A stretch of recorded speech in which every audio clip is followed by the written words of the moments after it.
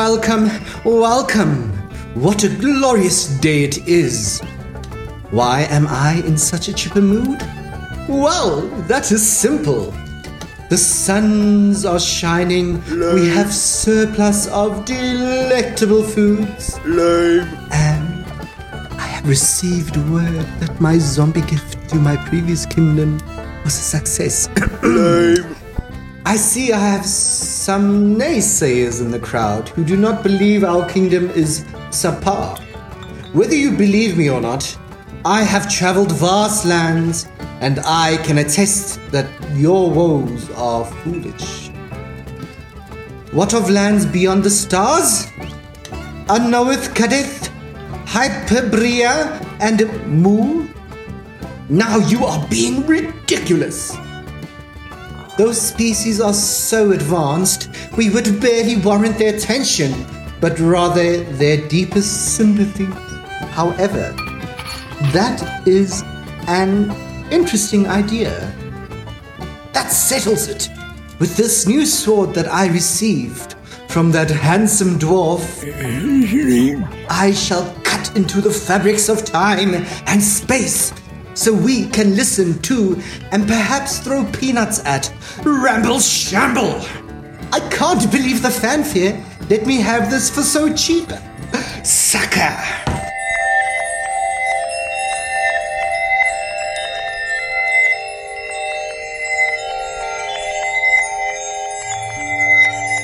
Hello, people, our fabulous autumn audience from across the internet. Welcome to another episode of Ramble Shamble. We are joined again by my favorite co-host, although I've gone through a few co-hosts in the past. You know, it's so difficult to get good help these days. But luckily, I don't have to look around any longer because I have Mackie who joins me every week. Says the guy who does most of the edits and recordings, hey? I told you, man. I got the help to come. I always love chatting with you, and I think that you and I have a great chemistry where we can just ramble along with these weird ideas and topics. Yeah, definitely. Okay, so everybody knows that what our channel is called and where they can find us. At least those of you who are listening, you lucky few. But Mackie, can you please describe to everybody else, where can they find us? Who are we? So yes, we are Ramble Shamble, since you guys clicked on this episode, and you're probably considering to leave this episode because now we sound like we're in an ad read. Please don't leave us because we are lonely people. Please stick with us. Yes, we have very briefly, we have a YouTube channel. We pretty much release this on every podcast platform, Spotify, Apple. But the best way to speak to us is through Discord, which you can find it through the link in the description of YouTube, as well as a simple Google search, and you'll find our little Ramble Shamble Discord channel that you're welcome to join and share your ideas, share your comments, and talk about the episode, share about maybe we play some games. We do have a gaming channel called Ramble Shamble. I hope I haven't lost you guys. I'm trying to speak this as quickly as possible. But we also use Mackie is a strong contender now for those auctioneers. Someday, Mackie's got high aspirations. He's going to be an auctioneer someday. But those comments are also very handy because you use them in Ramble Shrapnel, which Jotun's the best one to describe it. Go ahead, Jotun. Okay, so for Ramble Shrapnel, we like you guys to engage with the questions that we ask here inside of the podcast so that we can expand a little bit on something that you have to say about our topic and suggest for the topic. That was really impressive. Thank you. And I have to actually catch my thoughts because my words outstrip my thoughts completely. For people at home, that was not edited in any ways of speeding up the clip. Wow, yeah. Okay, so you can all contribute to the episodes that we have here. Not the main episodes per se, but for shorter little bonus episodes. That's why we call it Ramble Shrapnel. And based on your feedback, either from an answer that we really enjoyed or that the community upvoted the most, we choose a topic. So from the questions you answer, we just spin a yarn about that, talk about it for 15 to 20 minutes, and hopefully entertain you at the same time, because it definitely entertains us. And that's why we like your feedback. So comment on the YouTube channel and anywhere else you can comment. And please let us know what you think. Okay, so that is the obligatories that we have finished. Mackie, both you and I love sci-fi. Oh, yeah. It was our bread and butter growing up. We consumed it in various different media and art forms. For example, now anime, video games, movies, the small screen on TV. And we've just, it's been something that we've always and constantly been aware of and interested in.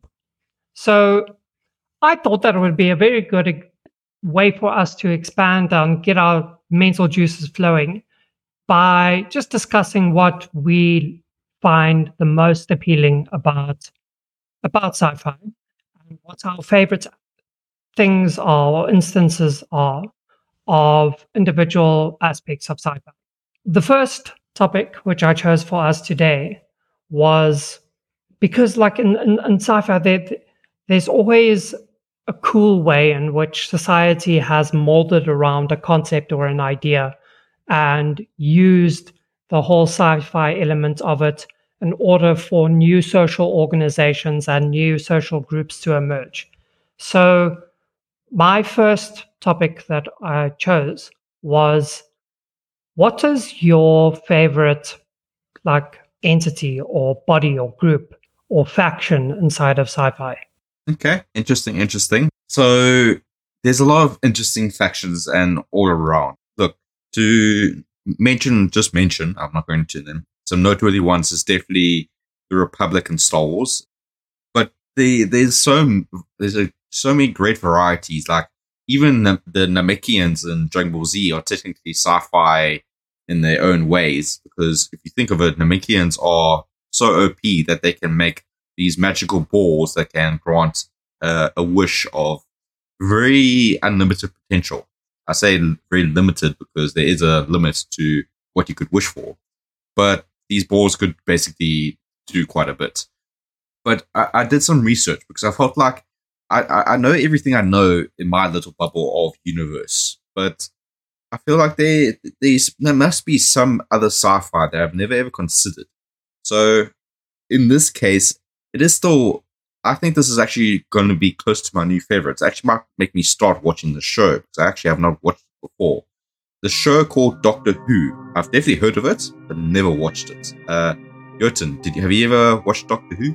Yeah, I've watched from the reboot, which I think started in 2005, up until the end of, I forget the actor's name, the Doctor that after David Tennant.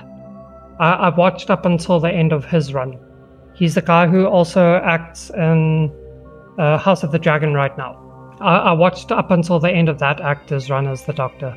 And would you rate that it's worth a watch for myself, Mackie, to watch it, who has never watched it before? Yes, I definitely would. Okay, so if not specifically for the technology inside of it and the other sci-fi aspects, just the fun way in which they handle sci-fi. It's something to look into just for that. Well, that's why. So that you just inspired me to actually give it a bigger go than I had before. So to speak back to the groups, so I did some research, and one that a lot of people spoke about that really seemed to interest them. And then when I did some research into it, I was like, dang, this group is overpowered. Or dang, this group is like the top of the dogs.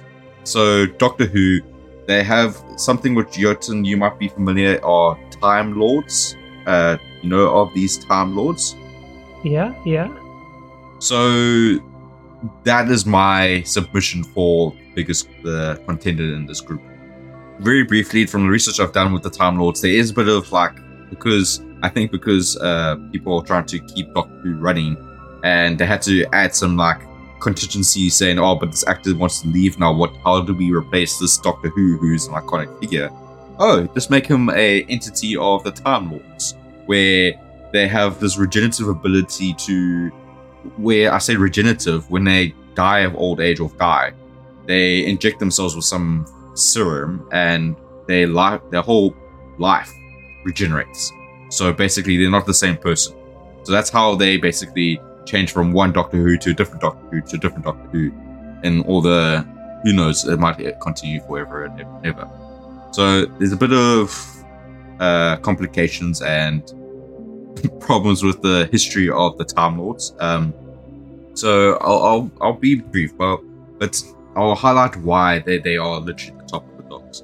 So they are people of the Galarians. Pronunciation is horribly off there, I'm aware.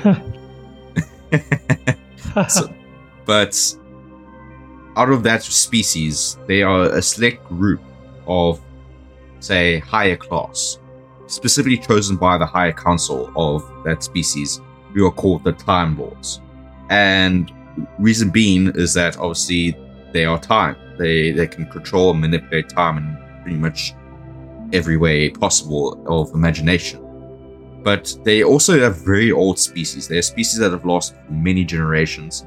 And basically when they do die of old age, because their regenerative serum, they can only really reach a limit of around about 13 times before the serum doesn't take full effect. So this, when they do eventually die, their brains get uploaded to a matrix of a hive mind or of some kind, but a collective mind instead.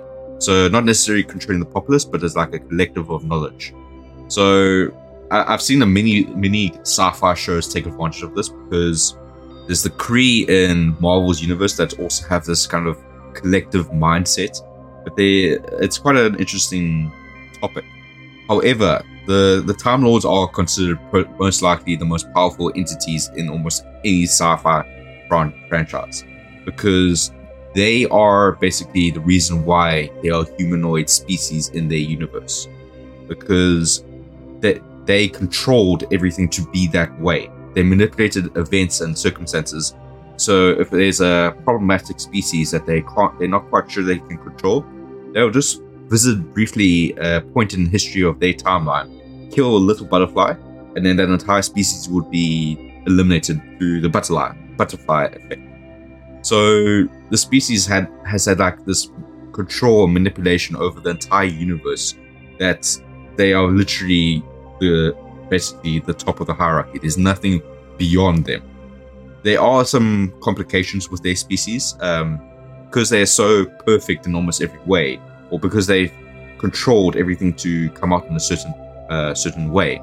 Their creativity is rather limited, but that does not count the fact that they also have the technology, which is also considered almost like magic to everyone else. Because they're very technology focused, and because they're so comfortable with their technology, they advanced into such degrees that the only way that we can describe it nowadays is magic, because they defy our physics. They defy all physics, and it's such an interesting thing.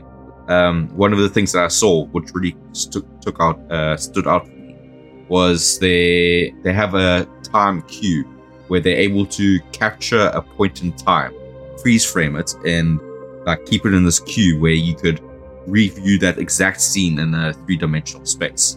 And it's just like, how? Jeez, I wish I knew what the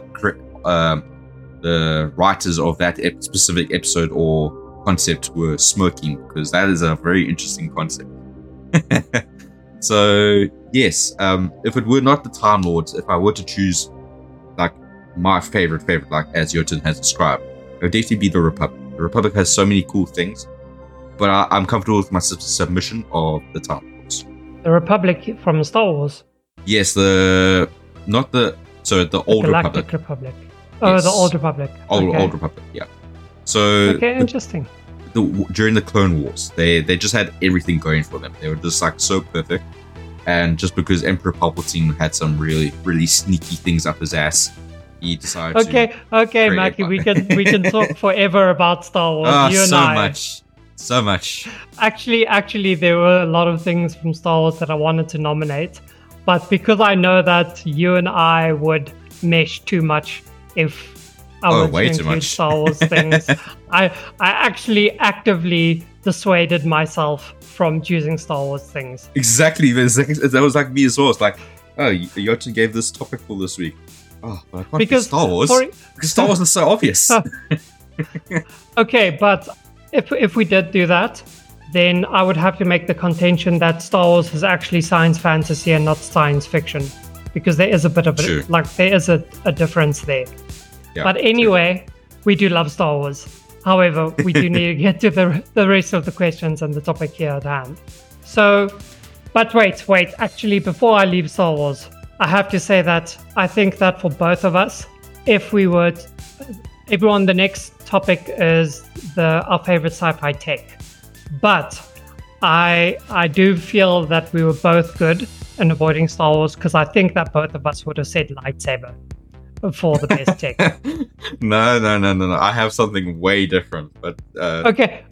Maybe we can talk about that at the very end. But anyway, my faction or order in all of sci-fi that I find to be one of the most fascinating are the Bene Gesserit from the Dune books. Now, the Bene Gesserit were an ancient school of mental and physical training, established primarily for female students after the Butlerian Jihad destroyed the so-called thinking machines and robots. So, the Bene Gesserit order, who were sometimes just called the Bene Gesserit or the Sisterhood, were an ancient and adept organization who denied that they were a religious order, but they said that they were well known rather to have operated behind an almost impenetrable screen of ritual mysticism, and whose training, symbolism, organization, and internal teaching methods were almost completely religious. They were all women, basically spies, nuns, scientists, and theologians. But I think one of the coolest things about them, for me, was that they were also incredibly fierce warriors as well, due to their kind of like meditative and just deep knowledge of the human body as well. They had a massive influence on galactic politics and interfered with it all the time, and also used like religious techniques in order to get different populations within the galaxy to basically be subjects and like cult members towards them, which you see very well illustrated inside the Dune movie and inside the books as well. So, for example, with the books and the movie, what they did was, as the universe expanded, they sent missionaries, I think through the Missionaria Protectiva, to all these different colonies on different planets and in the galaxy, so that they could seed little bits of religion inside of the native peoples in those areas, with the intention that at some point in the future, there is going to be like a messiah that is bred through eugenics. And because they didn't know exactly where that messiah was going to pop up, they planted these seeds for the messiah to eventually exploit in order to get an entire populace to rally behind him, which is really cool. That is some hectic planning ahead. So they probably planned centuries or millennia ahead. And that's what the Dune story is about. Spoilers for anybody who hasn't read this 50-year-old major book. spoilers at the very end of your thing. It's like, oh great, now I don't have to watch the rest of the movies. Thanks, Yosin. Yeah. So the whole entire purpose behind, or one of the purposes behind the Dune series, was to explain the danger of messianic figures in the real world. And it's the Bene Gesserit who are basically the cause of that danger. So basically, you're complaining that women are always the problem, eh? Always. Gotta watch out for those people. Always, man. Always. The lust can really fool a man's mind. Oh, please, for that edit, Mackie, you have to make your voice super deep. So it's like, oh yeah, but like much deeper than I can muster. Oh yeah. Because I'm just a tenor, you know. I can't go that deep like you. Oh, that's so kind.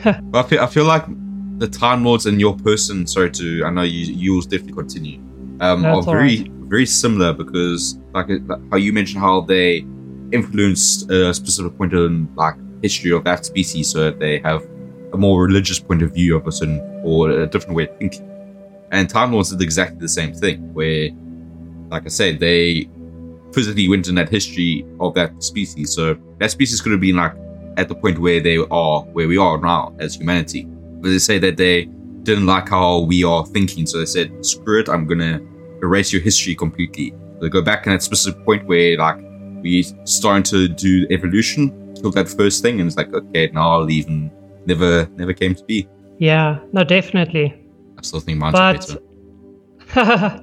But to carry on with what I'm going at here with the Bene Gesserit, so their credo is that religion is the emulation, and I'm reading this verbatim, people, so if the wording is a bit dry, then forgive me.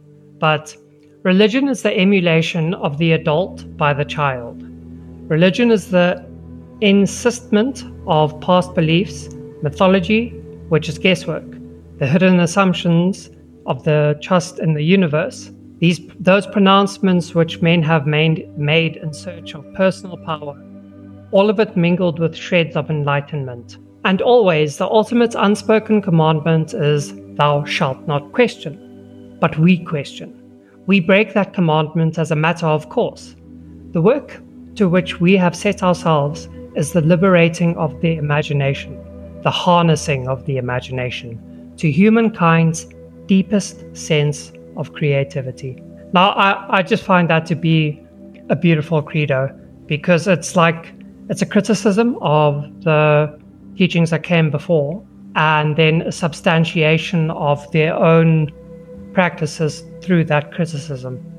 What do you think? So what were their purpose? Sorry, I think it is a definitely beautiful way of saying it, but what was their purpose to influencing a species so young and viewing and believing in certain things? So it doesn't actually clearly say, so that's a good question. It says, so basically it's their reason for why they don't believe that they're a religion. Because they're saying that religion is the emulation of the adult by the child.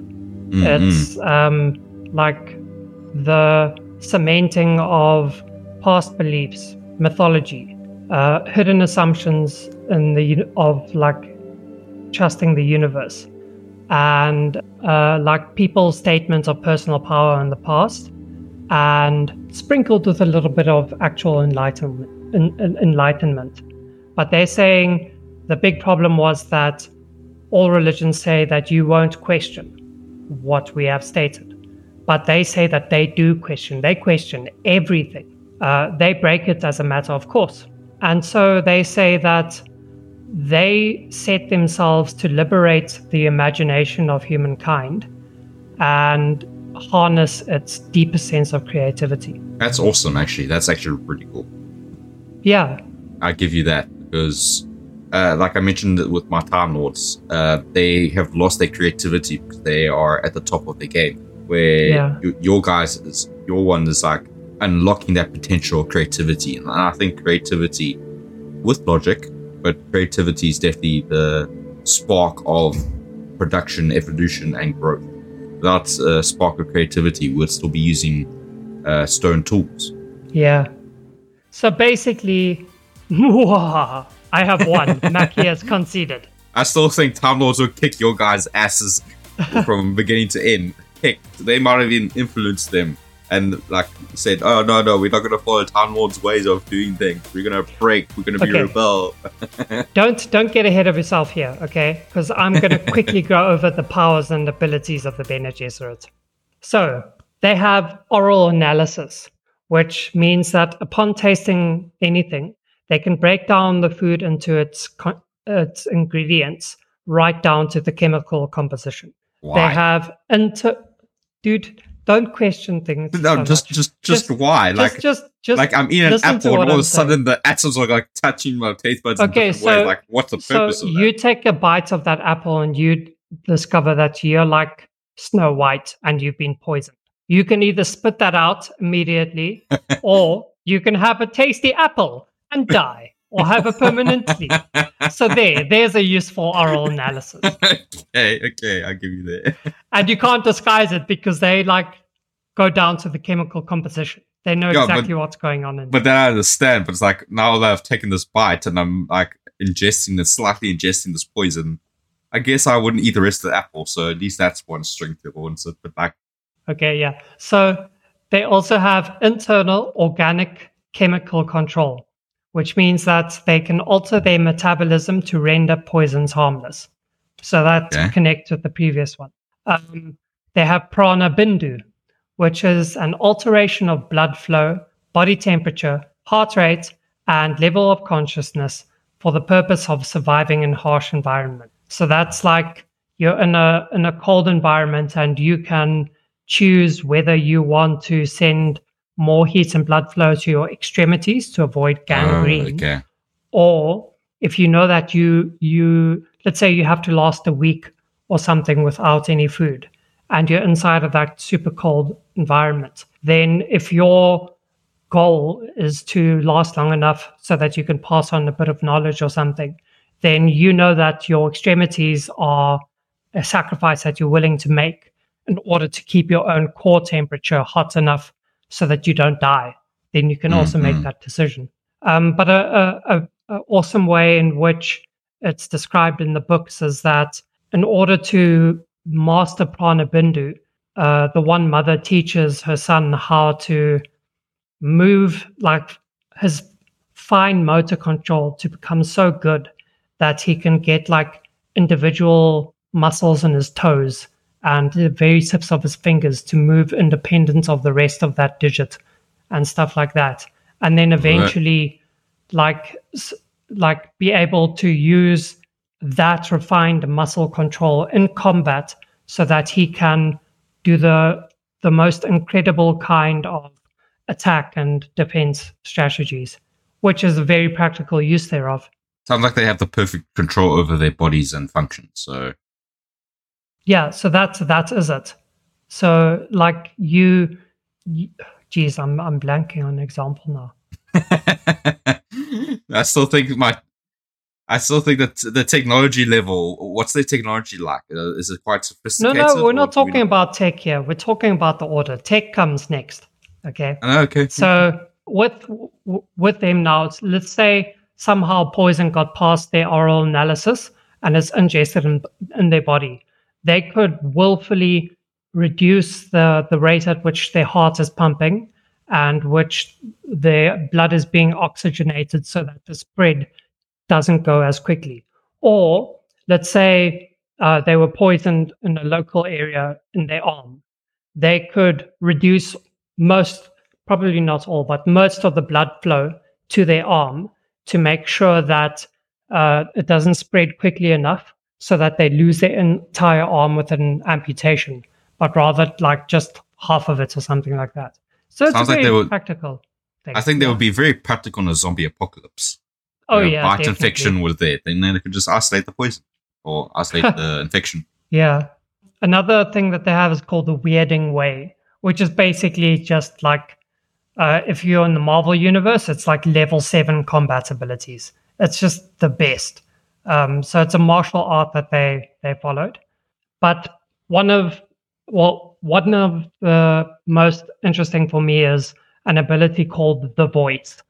And that's the ability to influence people directly by giving them orders with a certain sound, frequency, and pitch. So when a person is ordered to do something by the voice, by use of the voice, it is almost impossible not to comply. A Bene Gesserit is trained to resist the voice, but other people are like influenced by it. And they can also sense the truth. That's one of the skills they develop.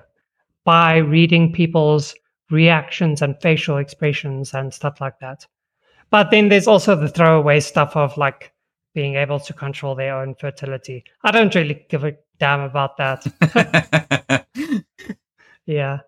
So, they have this petite perception where they are able to detect people's concealed emotions, motivations, agendas, and even some physical things like concealed weapons. Yeah. But probably one of the things that attracted to me in the very beginning was something called the Litany Against Fear, which is a mantra that they use in order to overcome their own fears about doing any kind of thing. And it's actually quite beautiful. I will quickly just read it for you guys. I must not fear. Fear is the mind killer. Fear is the little death that brings total obliteration. I will face my fear. I will permit it to pass over me and through me. And when it has gone past, I will turn the inner eye to see its path. Where the fear has gone, there will be nothing. Only I will remain. How beautiful is that? Like, I just got goosebumps reading that. Yeah, exactly. So yeah, Bene Gesserit. Okay. I think that because you were so keen and eager to talk a bit about the technology, let's go to that. And coincidentally, it is our next topic or our next question. What is your favorite technology from sci-fi? Oh, dude. So sci-fi has so many amazing technologies. I'm studying this one because this is like my engineering dream. This is like something I wish I could make in real life today. Hold in my hand. Mackie throughout the course of his life has been having his brain just do like mental bicep curls with all these sci-fi technologies. Every time I see it, my brain's like going and like it's so happy. It's like, what the heck? Oh, how could I do this? But okay, I would actually put good money on your brain being super buff. I do have a fifth wisdom tooth, so that may be it. But my favorite technology is going back to Star Wars. Unfortunately, it is not the lightsaber. As cool as the lightsaber is, it is not the lightsaber. I know you were going to think that. But it's so awesome. It's like pure plasma energy coming in this discrete location. I just feel like it's too simple of a technology. Like, I like the more complex one. The things that make you like don't really consider complex, but these things are complex. And that is the Star Destroyer. Not the Planet Destroyers, the Star Destroyer. Those like, those like V-shaped triangle ships. You know what a Star Destroyer is. Is that what you're talking about? Is that your favorite tech? Okay. That is my favorite technology. Oh, I was almost thinking you were talking about like those other planet-destroying things that were left by some ancient civilization. Yeah, so not the Planet Destroyers. These are the Star Destroyers. These are the frigates of Star Wars. The giant vessels that fly across the galaxy carrying... should I explain why it's my favorite technology?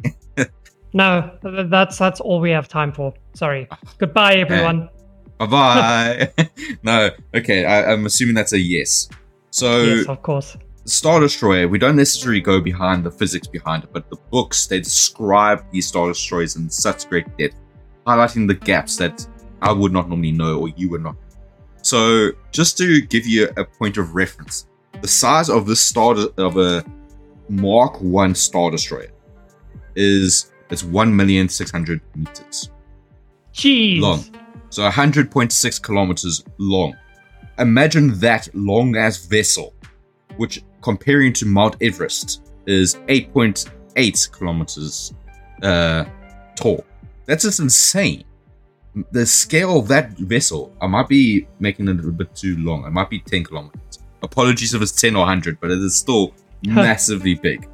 So wait, how long did you say it was in meters? So it should be 100 kilometers. So just put 100 kilometers. I hope that is correct. I'm not looking this up on the internet. Sorry, audience. But comparing to Mount Everest, it's still bigger than Mount Everest, which is the tallest mountain in our planet. This vessel is massive. Imagine trying to get from one end of that vessel to the other end. It's just bonkers on how massively long that vessel is. Yeah, dude, like you're putting a bunch of things from Star Wars into perspective for me. Like, first of all, to build one of those things, that's enough resources and ore basically to exploit an entire planet for like 10 years or something. That was the Empire for you. Yeah, and then second of all, how many of those bloody Star Destroyers were there inside of the new fleet that the Emperor made in the last movie? There were like thousands of those destroyers. Like, dude, I get that he was beyond the rim of the galactic rim and inside the unknown regions for decades, but geez, wow. That puts in perspective, that plan must have been started in by that, like, I think his name is Darth Tiberius or Darth Tyrannus, like millennia ago. Wow. But those were obviously higher mark values because this was the Mark 1, so this is the first one to come out of the Empire. Those ones were probably a lot bigger and had a lot more sophisticated technology and firepower than compared to Mark 1. So if you just put that in there, you're like, holy crap, those things must have been like resource destroyers. And each one of those... why they're called Star Destroyers. Yeah. And also it brings into perspective that one act that the Padai from the Force, the Padawan from the Force Unleashed does, where he pulls down that entire Star Destroyer. Oh my gosh, you're right. It's just that is crazy. Totally scales up his Force control. Holy heck. I love that. I didn't even consider that. It's just about the mention the size of He's pulling down Mount Everest, dude. Oh, that is crazy. But yeah, let me add some additional craziness to it. So we all know that this vessel is massive, so it's huge. So to keep this vessel operational, it needs a collection of droids, which obviously do some of the outside maintenance where they need to. But the inside maintenance, or inside crew, human crew, so it has 9,235 officers. So these are the people like doing the control room kind of stuff. So 9,253 officers. It has 27,850 enlisted personnel. So those are the people doing like engineer work, cooking. This is anyone enlisted. So you already got over 30,000 people living in there. And that is not including the 9,700 stormtroopers in there. So when one of these vessels explode, you're possibly losing roughly 40,000 people in that vessel, which is pretty bonkers if you have to think of it. But it's still bonkers to think the other way around, because that means 40,000 people, there's only 40,000 people for this massive, huge vessel. And these vessels can travel across the galaxy. They have enough consumables to last them for roughly 2 years, which is bonkers. That means they can travel without needing to park, without landing, without needing to go visit planets. For 2 years, they can just go exploring, which is one of the greatest technological achievements that I can ever think of. Something that is so self-sufficient that it doesn't need to do that kind of stuff. So one ship, as you can imagine the size, could dominate an entire planet. You don't need another ship.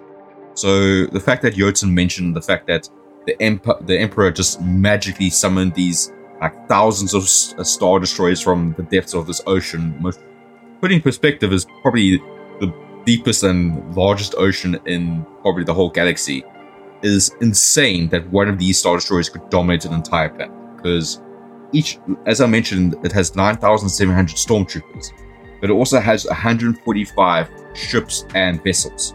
This includes the chicken walkers, the different TIE fighters, the bombers, etc., etc.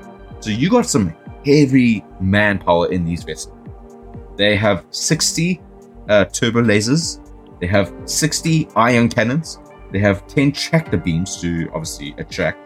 And some of these vessels were equipped with additional turbo lasers and ion cannons because, hey, why not add more? You got a long-ass vessel, might as well add more cannons and firepower to that thing.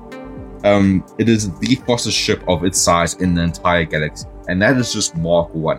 I could rant about this vessel for days. Okay, wait, but isn't it the only ship that size in the galaxy? No, they're bigger. Oh, really? They were bigger. They were literally bigger. So Mark II, the only difference between Mark 1 and Mark II is that Mark II had more sophisticated weaponry and had a bigger control room. But there was something called the Super Star Destroyer. And that thing was like, you thought the Star Destroyer was big. The Super Star Destroyer is like super, super big. I don't have the exact measurement, but the Super Star Destroyer is just stupid. Like the amount of resources that go into that thing must just like decimate planets. Whereas Star Destroyer, you could, I can't even fathom how they get all that material and resources. But I feel like it is a technological achievement that the Empire managed to build something this powerful to just flex that we have this power, gunpowder, manpower. We just know that if this vessel was over our heads, you just know you dominated. There's no way fighting this force. Oh, yeah, gives me chills. Okay. That's an awesome contender. I didn't know that they were that massive. Jeez. I'll just verify while you talk about your one. Okay. So for my favorite piece of technology, I chose the Infinite Improbability Drive, which comes from The Hitchhiker's Guide to the Galaxy. So I felt that for my piece of tech, I wanted to choose something that like we all know about warp drives and such that make travel across the universe much faster, but I don't think you can top the Infinite Improbability Drive. So the Infinite Improbability Drive was a new method of crossing interstellar distances in a mere nothingth of a second without the tedious mucking about in hyperspace. It was discovered by lucky chance and then developed into a governable form of propulsion by the galactic government. As soon as the drive reaches infinite improbability, it passes through every conceivable point in every conceivable universe simultaneously. An incredible range of highly improbable things can happen due to these effects. Yeah, how does that sound? So you're everywhere all at once. And then because you're everywhere all at once, you can go everywhere. You can go anywhere at any time that you want to be. That's crazy. So that's how it like bypasses the speed limits of space, basically the speed of light. Which universe is from? Hitchhiker's Guide to the Galaxy. So just having the ability, geez, that is crazy. But it's not all roses and flowers and happy days. There are some side effects of this Infinite Improbability Drive as well, which include temporary changes to environment and morphological structures, hallucinations, and the calling into being of large marine mammals. Known effects also include the following: the creation and spontaneous upending of a 1 million-gallon vat of custard, the transformation of a pair of guided nuclear missiles into a sperm whale and a bowl of petunias, redesigning the interior of the Heart of Gold, turning Fort Prefect into a penguin, causing Arthur Dent to temporarily lose 3 of his limbs, transforming the desert world of Kakrafoon into an incredibly habitable oasis during the Disaster Area concert, and ridding the people of Kakrafoon of their telepathy during the same concert, and allowing for the discovery of Magathia. Yeah. Other things that happened were lots of paper hats and party balloons appeared from a hole in the universe and drifted off into space. A team of 7 3-foot-high market analysts came from the hole and died from a combination of asphyxiation and surprise. 239,000 lightly fried eggs fell out of the hole and onto the famine-struck land of Pogrel in the Panzel system. This caused the one surviving man of the Pogrel tribe to die from cholesterol poisoning some weeks later. Arthur and Ford appeared to be at the seafront at Southend, Essex, the UK, and were passed by a man with 5 heads and the elderberry bush full of kippers. So basically, weird things happen around. It's so weird. And that's why it's called the Infinite Improbability Drive. Because what is the probability that a dude with 5 heads would come past you in the middle of the street? It's always so weird to have that kind of concept and that kind of technology. Like an infinite probability is like, how do you fathom the creation of that kind of thing?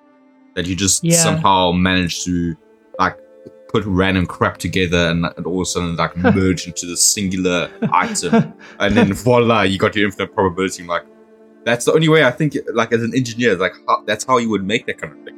Yeah, it's like it's a little bit similar to that thing in Norse mythology, the chain that was used to fetter Fenrir, the giant wolf, because Fenrir was this massively powerful entity, and literally the only way they could contain it was by making something from impossible or non-existent things. So it's stuff like the spit of a bird's mouth and the sound of a cat's footfall and the tears of frogs or some other stuff like that. It's just like imaginary stuff. And for me, that makes total sense of the infinite improbability drive, because as far as we know, the speed of light is the speed limit of the universe. Yeah. Okay. But the reason why I also nominated this is because it also has a light-hearted feel to it with all these weird things that happen. But it's actually plausible as well, because it's infinitely improbable. Things are going to happen. The fact that you could turn into a girl. Voila, you're now a girl. Yeah.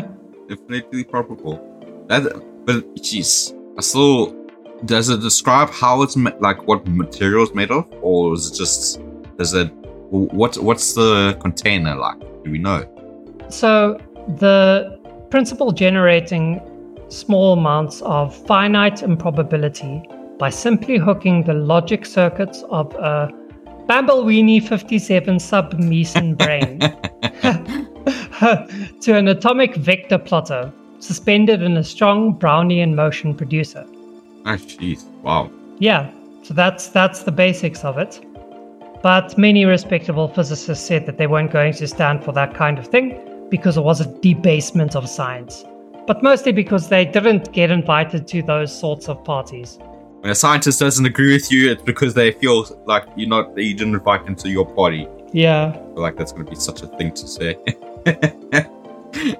So then there was a student who reasoned, if such a machine is virtually impossible, it must have finite improbability. And that's actually a really complex thing to grasp, actually. It is virtually impossible, so it must be finitely improbable. That is mind-boggling to even wrap my mind about. Yeah, I'm like staring vacantly into the corner of my room right now.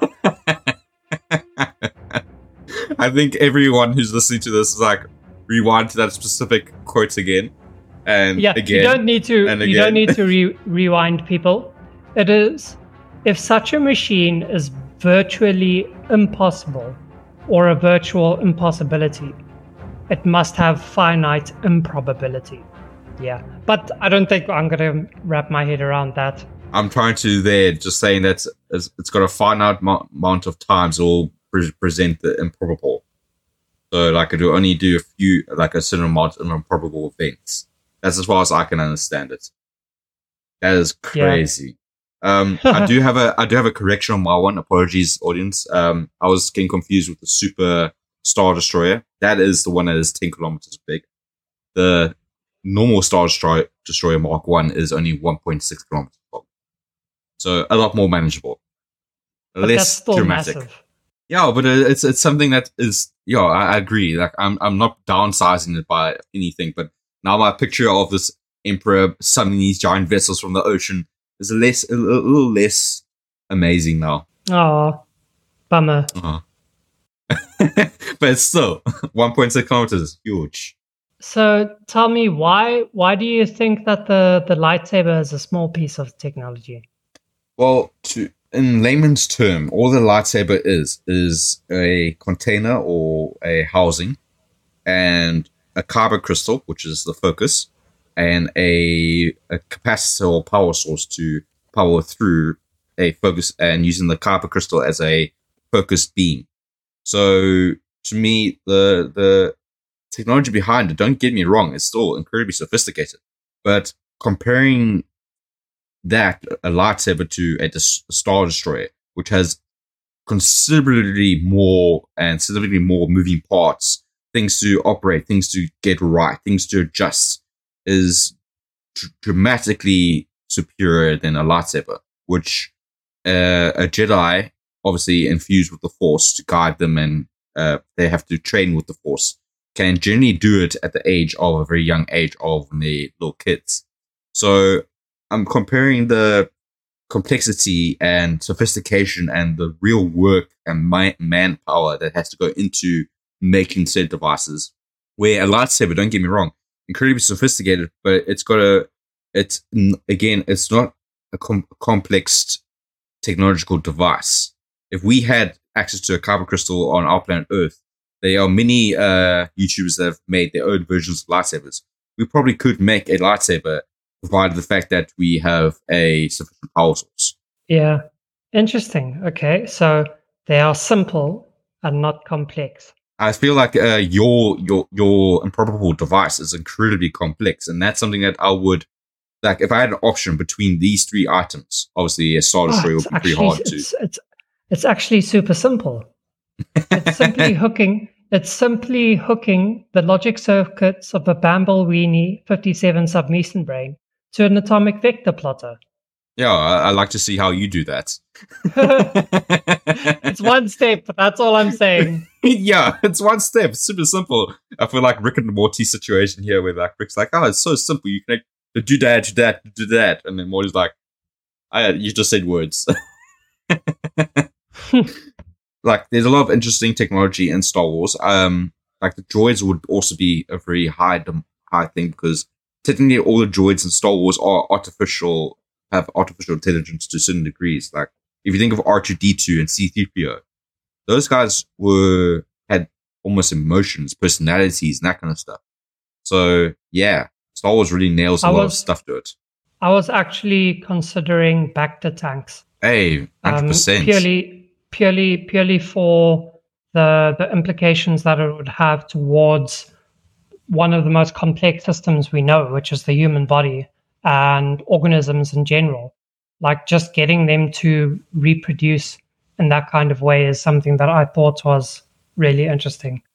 Although I guess it wouldn't technically be a technology, because it's a natural resource that's harvested. So yeah, maybe not that. Have another technology episode, which we have had in this channel, as well as a Jedi episode. I was also wanting to maybe do the warp drives or the hyperspace drives. Oh, we definitely have another episode for that, but there's only so much time in an episode, eh? Yeah. Which reminds me that we have reached the end of today's episode, everybody. Dang. So please tell us, who do you think had the better nomination for a faction or a group inside of sci-fi? And who do you think had the better technological implement or better piece of technology? You can let us know in the comments here on YouTube, or let us know via our social media, and let us know what you think. Yeah, we always love to hear your guys' input, and we actually use it for a resource, which is our Ramble Shrapnel. Ramble Shrapnel, again, is our way of involving you guys, where you suggest something, an answer to our question, which would be, what do you think is the most important for Order? And what do you think is the best piece of technology from sci-fi? Let us know. Yeah, let us know. You can also tell us like little silly things like who you think the winner is and stuff like that. But it's me. That's beside the point anyway. No, because it's me, damn it. Back. Yeah. But Mackie, please tell them how they can let us know that. So guys, Jotna has told us that YouTube is one of the ways. We also have a Discord, which again, I'm not going to go into too much detail, because if you're listening this far in, you're probably a little bit invested to know that we have a Discord. But I do want to say something is, please share it. Please share our podcast, our Discord, with your friends, your close relatives, family, everything with who can help grow this community of Ramble Shamble, to reach out to higher audiences. We say this consistently because we do want to grow. It really does mean a lot to us. And guys, we do publish an episode every Thursday as often as possible. If we are unable to post an episode, you're more welcome to ask us, why did you not post an episode? Please give us 2 new episodes this week instead of 1, which we do have a backlog, which we're happy to do, maybe. But yes, guys, there's a lot of stuff we can do in Ramble Shamble. And as Jotun mentioned, Ramble Shrapnel is an additional little bit of 15 minutes. Maybe this one close to an hour episode is not enough for you. You just need that little extra bit of 15 minutes. And Shrapnel episode is right up your alley. So thank you again for joining us today as we explored a little bit of why we love sci-fi so much and what we find interesting about it. And if you don't know any of those properties that we talked about earlier or where they were found, for me it was Dune and the Hitchhiker's Galaxy. Where were yours from again, Mackie? Wiki fandoms. Wiki fandoms. Just easy that peasy. There's a lot of nerds out there. But for Mackie, it was Doctor Who and Star Wars. So if you aren't familiar with those IPs, then have a look into them. You will probably find them as much fun and as interesting as we did. But until next time, everyone, bye-bye. Bye-bye.